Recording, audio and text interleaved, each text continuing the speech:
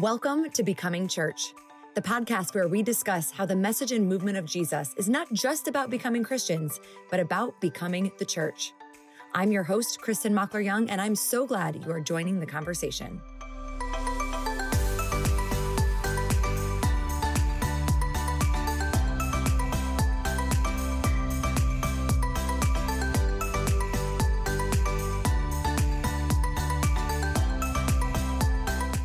Hi, Kristen here. I'm sneaking in to make sure you know that this is the second part of a conversation with Rasool Berry that was so robust and beautiful, we had to split it into 2 episodes so our brains didn't explode trying to take it all in at once. If you missed the first part, you can pause this and go back to listen to that first, or you can just stay here because maybe somebody sent you this episode and these are the words that you need to hear. It's an abrupt start, but I think you'll get past it because we get right into the heart of the conversation.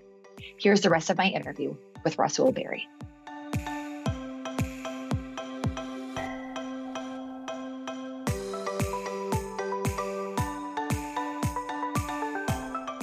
You and Lecrae sit down over breakfast or lunch or something. I don't know. All that looked good, what y'all were eating in that documentary. But you had a conversation, a very real and honest conversation about social justice and about how Americans, or maybe specifically even white evangelicals in America, seem to define exactly who Jesus meant by love your neighbor. And Lecrae even makes the point to say, people are all for like caring for the poor and the marginalized. But then when it comes to injustice for Black people, everybody's like, whoa, this is a different issue. Why? Why do you think that is? Yeah, let's just end on an easy, light note. It's a great question and it's an important one, and I think it goes back to I think there's a couple ways to answer it. I think one, we talked earlier in the beginning about a dominant culture or being part, which is different than not just majority culture, but it's also a dominant. And I'll use this as an example. I went to Singapore actually to do another documentary series called In Pursuit of Jesus with our Daily Bread Ministries. And while I was there, I learned that there were 2 major ethnic groups in Singapore. There's the majority group, which is the basically descendants of Chinese people, Han Chinese. And then there's the minority group, which are the Malay people, which are ultimately descendants from Malaysia. And the numbers are about the same as America. It's about 75% Chinese, 14% Malay. And most of the Malay are Muslim, most of the Chinese are Christians. Okay. So when I was talking to mostly Christians for the documentary, so I was talking to mostly Chinese Singaporeans, right? So they are from Singapore, but they're of Chinese ancestry. And I asked them about what's the dynamic like. I noticed, I'm like, hey, you guys have a pretty significant Malay population here, very culturally different. What's the dynamic like? They were like, well, we are very proud the fact that we don't have issues of ethnic tension here. Everybody's treated the same way. That's something that was settled in our Constitution when we first got established as a country. And so we're great, right? I'm like, great. And then to a person, every person I was asking answered that same thing. Okay. But because I'm Black in America and I'm like, wait a minute, I got to talk to a Malay person to see if this is sounds really, sus. Let's like, go. you know what I mean? If this is really what the deal is. But but because I didn't know anybody, so I literally was walking on the street and just asked somebody, "Hey, are you Malay?" and I was like, "Can I talk to you?" And he was like, "Sure." And one of the things that was so great was that their culture was so inviting. I just met the man. His name was Hardy off the street. And he invited me to go eat with him and his Indian friend. Oh. And so I sit down with them. I'm like, "So tell me, what's it like being a Malay in Singapore?" And he began to just talk about the discrimination, the ways in which, there are all these stereotypes. And he actually said, and people think because we had a Malay president, that makes everything okay, but there's still issues that we suffered through, and that didn't change anything. And I was like, whoa, this is sounding very similar. So the reason why I bring up that is because I don't think that the people that I talked to, the Chinese Christians that I had talked to, were being deliberately in denial about the plight of the Malay people there. I think that they were unaware. I think that because they were in their own space and the system and the culture worked for them, I think that there were some blind spots. And Well, and there's a privilege in having you don't have to see it. Right, right. So I think one, you have that layer, which I think exists in America too, where it's just not there. But then when you add to it, and this is one of the sticky points, and there's a book called Civil War as a Theological Crisis by Mark Knoll, where he looks into the basic theological debate that was happening in the church around the issue of slavery in the 1800s. And one of the things that ends up being a thread, I would say, is a poisonous pill that gets baked into the cake of how a lot of people think of themselves as Christianity, as Christians, was nationalism. So earlier in the very early beginnings of the country, you have this idea that fused their ethnic identity with the state of the country, right? So America's a city on a hill. There's this idea of manifest destiny, that God is calling us to take this land and for our country and to make it more like us, as a twisted version of the Great Commission of like what it means to go to all nations. They thought that means to go to the natives and to make them white and to make them Eurocentric, and so there's a insidious way in which oftentimes the story and the identity of national pride is intertwined with this idea of the Christian, faith. And that has to be disentangled in order for us to have a real sense of understanding that that I can rightfully hold America up to the standard of Scripture and say this is where our history falls short, without compromising my ability to say, and I'm proud to be an American, right? Like I'm proud to be an American, but I'm not proud of this history. I'm not proud of this part of the story. And my faith calls me and challenges me to correct that which needs to be corrected. Just like the prophets in the Old Testament didn't just say, I'm an Israeli, I'm an Israelite, I'm a Hebrew, so that means everything that my people do, I have to defend. They actually said, no, because I love my country, I have to tell it the truth. And part of that truth is to say, this is where things have fallen short. But that's hard. And especially it's hard when there's a certain version and vision of how you see yourself or how you see the history that basically skips over from God choosing Israel to God choosing the United States, and then making that be part of, together. So then you have to defend everything because we have to be the best. We have to be the best country in the world, and we have to, be better than everybody else, as opposed to saying like, well, actually, there's some really dark chapters of our history that we can also simultaneously say part of the reason why God got us out of it and got us through was because of the voices of those who were formerly enslaved, and now they experience freedom, and now we're in a place where they trusted God, and they didn't therefore decide, let's just violently try to kill everybody who enslaved us before, but instead let's forgive them, let's move forward, let's trust God for bigger and better things. And so that story invites us to hear other people's stories that also are American, that also make up the fabric of our country, and that points us to a truth that is actually the kingdom of God is what actually evaluates my national and ethnic identity, not the other way around. Yeah. So you mentioned like the voices, right? That there were people. So for those of us right now, I know there are people listening that are like, yes, and how? Like, what do we do? Right. Mm-hmm. So it's very easy to go, well, I'm not in government and I don't have any power and I can't do anything to make change. But I also believe that there are a lot of us who have had our eyes open to either learning things differently or realizing that there were so many things that we didn't know that we're trying to know now. Mm-hmm. What can people do? What can people do? Yeah, I would say definitely continue where the first aspect is learning. I think part of that is listening to a variety of voices and perspectives. Like when just to go back to the language example, I was, when I went to Cameroon, proficient, I'm using air quotes, Yes. in French by my university standards, right? Mm. Mm-hmm. I had taken the classes, I had gotten good grades in the classes, I had taken the test. When I got to Cameroon, I was like a fish out of water. I could barely understand Yeah. anything. And it was because I had to be immersed in where people spoke the language and I heard it every day.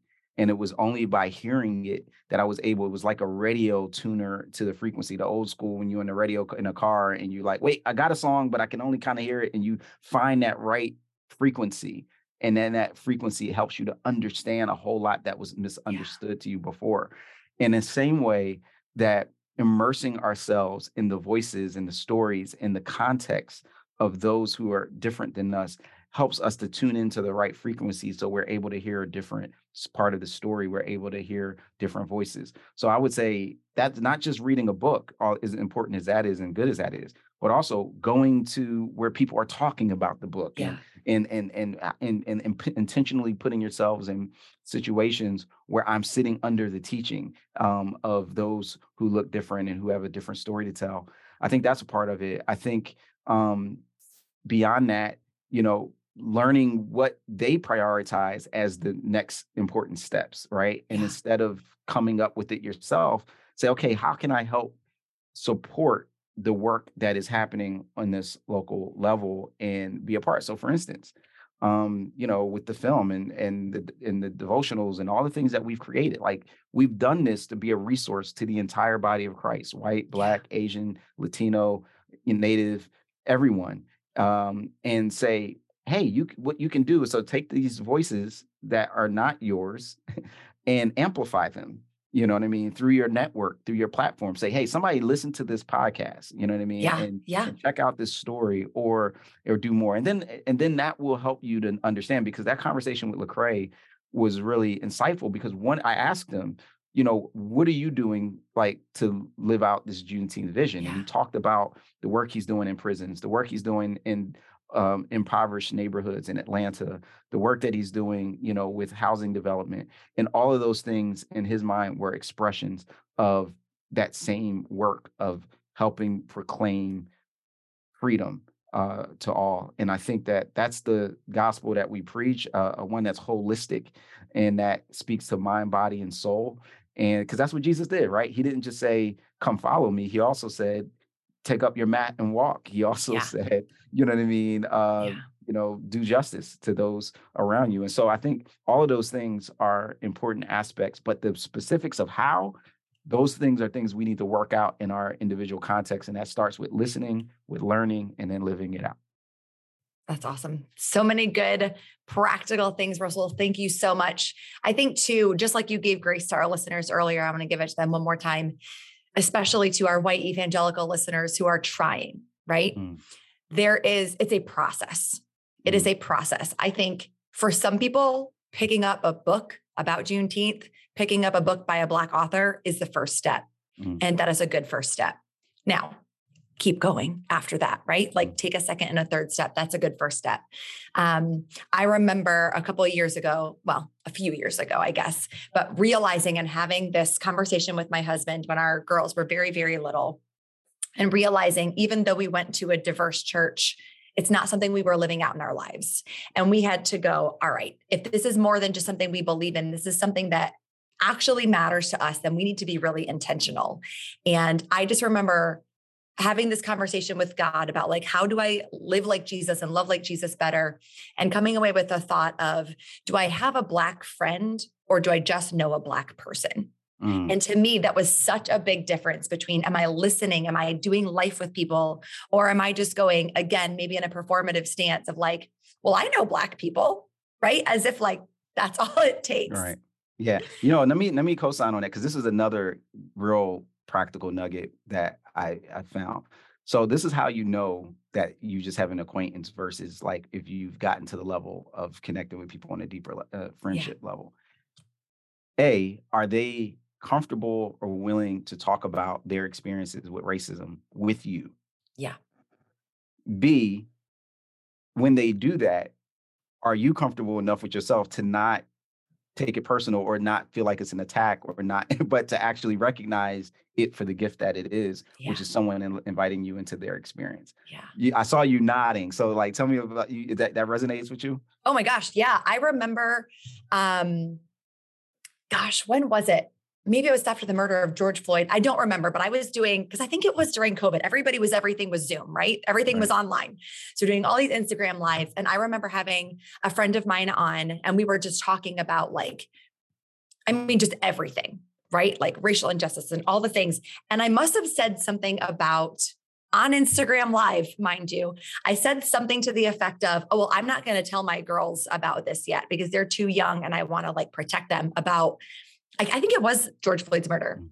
And she stopped me and she was like, I hear you, but I don't actually, as a Black mom, with 2 Black sons, I don't actually have that privilege of not being able to tell my 6-year-old what's happening. I mean, I have goosebumps right now. I will never forget that moment because that to me was going, okay, she just, in the most loving way, again, friend of mine, we have a relationship, right? She can speak into my life, and she knew she could not only speak into what I was saying and correct me, but she could do it on an Instagram Live in front of whoever else was watching or would watch it later.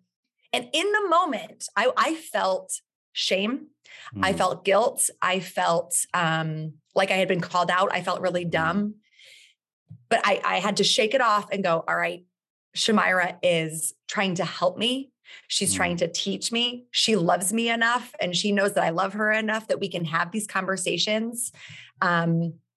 And it really just was one of those turning points to me where I was like, oh, I'm doing the good work of, understanding. And I was, but again, it's a process, right? So let me ask you, because thanks for sharing that. But do you think, was her point to say, so therefore you should talk to your 6-year-old about this? Or was her point more of just drawing out just a natural difference in her experience and yours? I think it was both. I think she wanted me to understand as a white woman, hey, not everybody has, as much as we love our kids the same, right? Not everybody has the privilege of not doing it. But I also think she was challenging me to no, your kids can handle it. If my kids can handle it, because they have to. Yeah.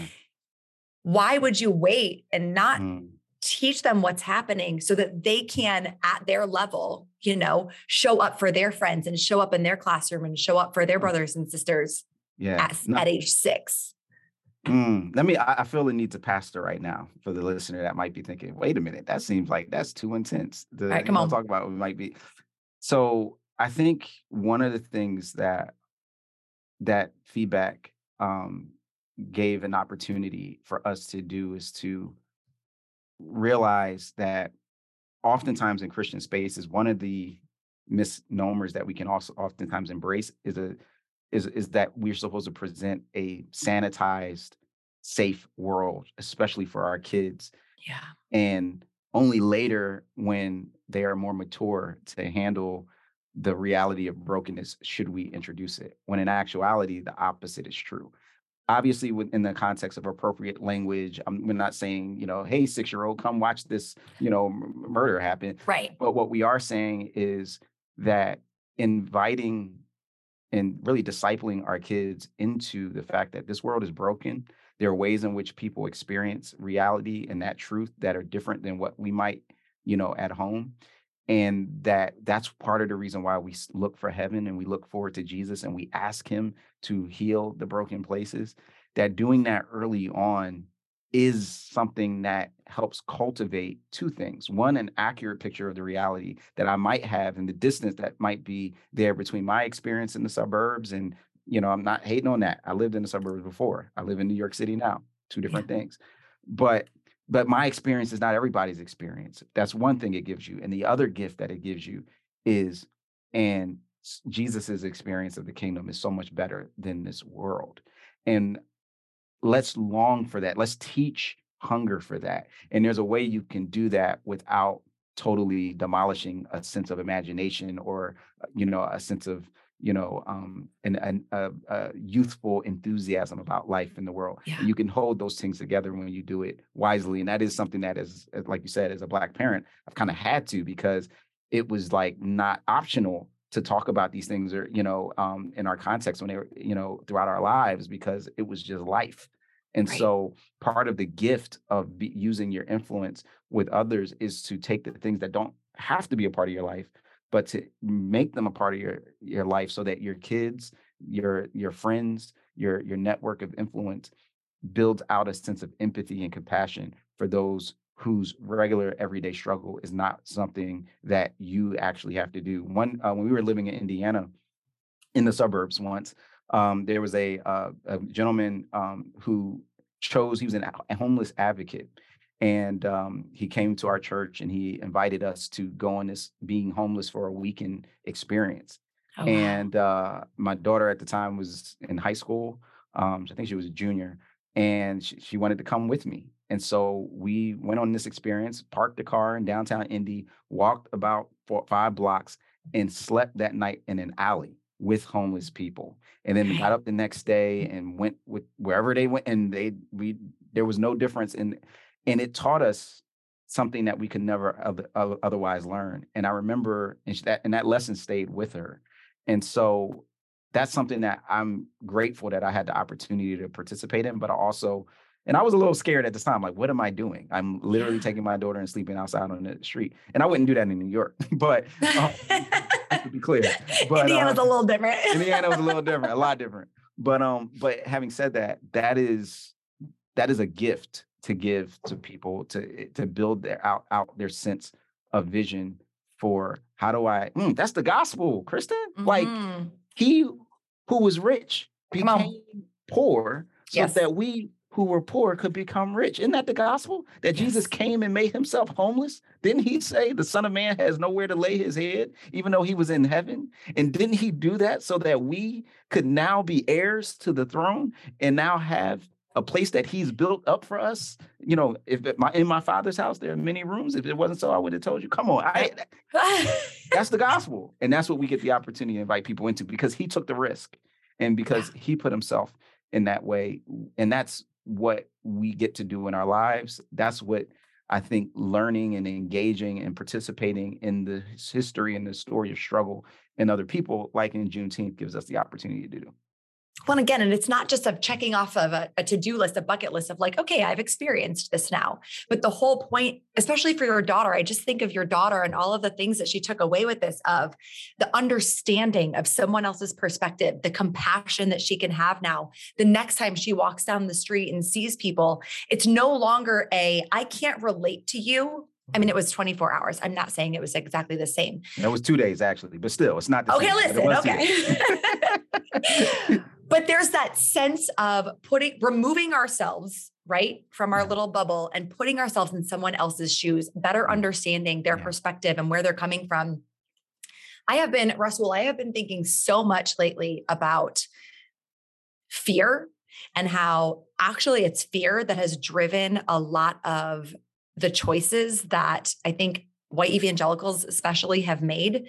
I mean, even talking about our kids, right? We want to put them in this protective bubble to Yes. protect their innocence. We want them Right. to only know that God is good and that Jesus loves them and all of the things. But now, sitting here as a grand millennial, I am like, I wonder if that protective bubble wouldn't have served me better if it had been popped sooner than it did in my like mid 30s. Because now I can look back and realize that, yes, I think there were good hearts and good intentions, right? With all of our Sunday school teachers and the lessons and the things that were given to us and the way that we were raised by being protected from other experiences. But I also think it was a lot of fear of control, of like, we can control things and we can control their behavior if we keep them away from what's bad. And that's just not the real world. And I think that's why so many people right now are deconstructing, or whatever you want to call it, because they're like, well, I was told that if I loved God, then everything would be great and easy. And so now what? Absolutely. I think that I've reflected often on the toxicity of a fear motivation. And the interesting thing is, I've heard this said oftentimes, and I believe it to be true just from my own reading of scripture, that the most repeated commandment in the Bible is do not be afraid. Is it? Yeah. Isn't that interesting? I would have thought it would be to love people. Yeah, I think do not be afraid. And that's what God tells his people the most. And I think it's because it is so often what motivates us and to not trust God. And it causes us to sin because we then take things in our own hands.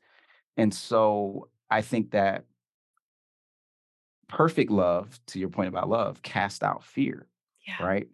And because with fear, there's a sense of punishment, and does God have my best interest at heart? And so there is a relationship between fear and love for sure.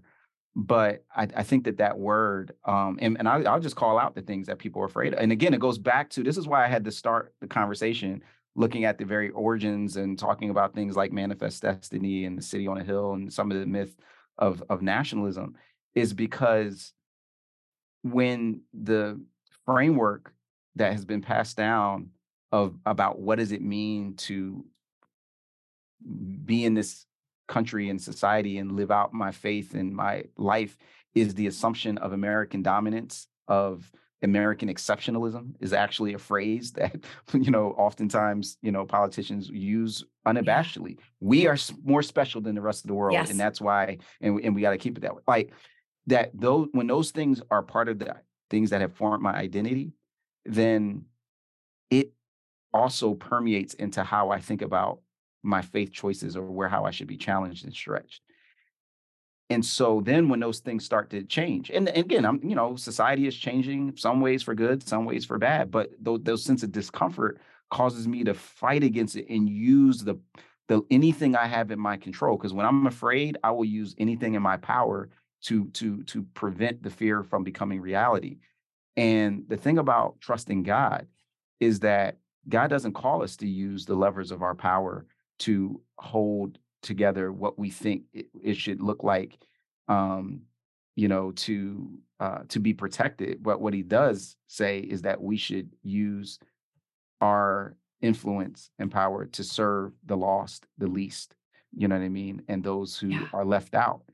And that is a very different impulse. I can only do that well when I have love for God and a reverent fear of him, and not fear for like my status and my stature in the society, and seeing that slip away, seeing the things that, and again, there's a grief in that. I'm not going to front, like, I don't grieve the fact that the things that used to be assumed as part of a Christian, Christianized space is no longer that. There's something to be lost, but I don't have to feel like the best solution for that is for me to fight and to see other people as my enemy.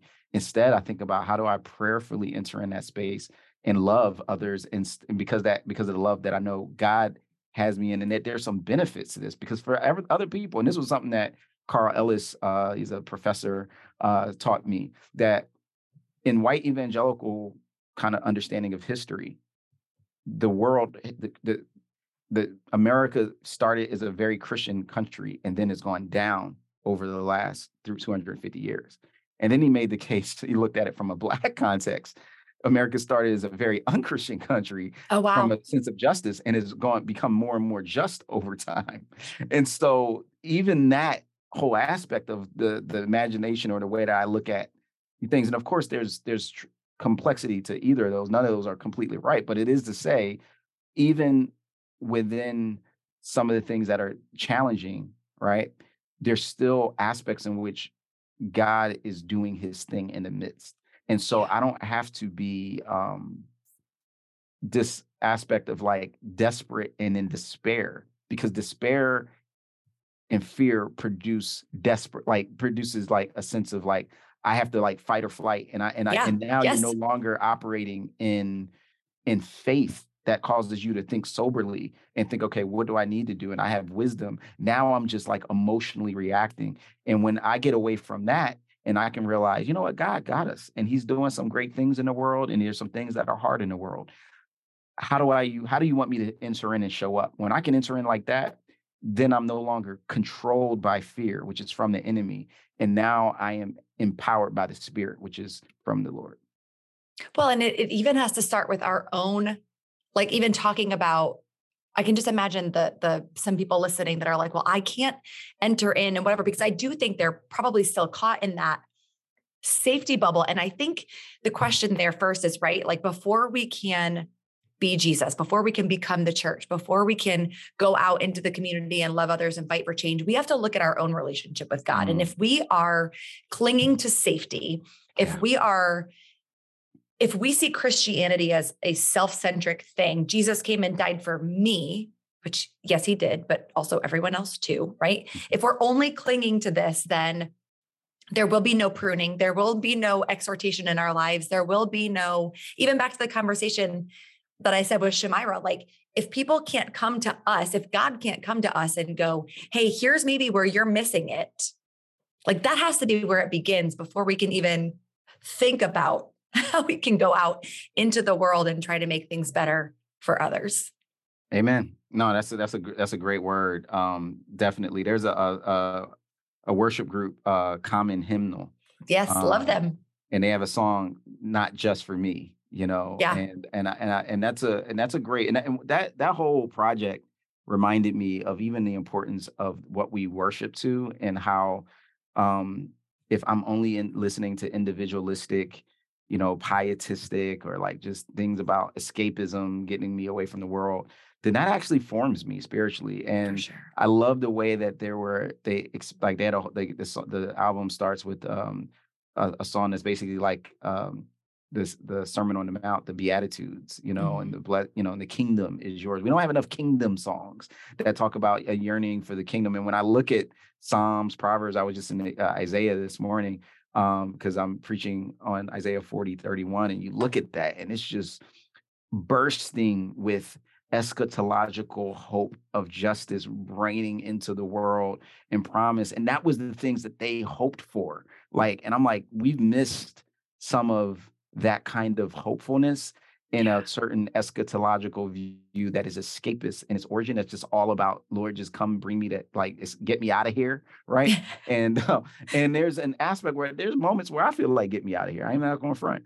But beyond those moments, there's the mandate, the cultural mandate: be fruitful, multiply, fill the earth with goodness, with good culture. I remember Andy Crouch in his book, Culture Making, it really was transformational for me, because he said the only antidote for, I'll just use the phrase, bad culture, or culture that is going off the rails, is creating good culture. And what Christians have typically done is just thought to just criticize the cultural products that don't reflect God, and think that is enough, but it's not enough. You got to create something else, so that people can see the goodness of God. And that's what a vision for what does he have me here to do gives. While, right? Like that's what Paul says, it is more beneficial for you that I still remain in the body, even though I'd rather be with the Lord. And so there's a benefit that we can have for others when we build culture, build conversations, build relationships that point people to Jesus, and that can be a salve to a hurting world. Yeah. I mean, it's that old quote, right? Like, you've created God in your image when he hates all the same people you do. Have you heard that? Yeah. I forget who said that, but it's that idea of like, are we building up a Christian culture, a church culture, a God culture that's like, yes, for these people who look like me, believe like me, all of these have this shared experience. Listen, friend, I could sit here and talk to you all day. I will let you go. Is there anything else that you wanted to say about anything? Yeah, I would just say thank you for having me on again. And I just want to encourage everyone that it's okay to not know. Sometimes saying the wrong thing is the biggest fear in some people's mind about being able to enter into these conversations and spaces. And I would say saying nothing is actually worse, because it doesn't allow for the opportunity to learn and to grow and to advocate for a different story and a better story that God is telling. And so be willing to put yourself out there. And we hope that these resources that Our Daily Bread has put together, by the Voices Collection, which is a specific emphasis on within Our Daily Bread to amplify the voices of Black Christian content creators, We hope that this resource with Juneteenth would be a gift to the body that can help with these conversations and help with these journeys. And so thank you for giving me the opportunity to tell folks about it. You can go to experiencevoices.org to get more information, to sign up to do a screening. And then when I say sign up to do a screening, what I mean is you fill out the form, we give you a licensing form. You can actually get not just the YouTube version, but the actual, we'll send you a digital version of the film with marketing material so that you can have a screening on your own, church community that can bless a lot of people. And so we invite you to do that. And folks are doing that all over the country. And you can also check me out on the socials, Rasool B on IG, Rasool Berry on Twitter, Rasool Berry on Facebook. So love to keep the convo going. Awesome. Yes, I've been taking fervent notes. So just scroll down, friends. I'm going to link everything up in there. Any Bible verse, book, song, everything that you referenced, Rasool, I will put in there. And yeah, to reiterate, just to wrap, in humility, friends, just try, right? In humility, don't worry about what you look like. If you say it wrong, the Holy Spirit's going to be with you. And yeah, Rasool, thank you so much for your time. It's been really, really great having you. It's great being with you.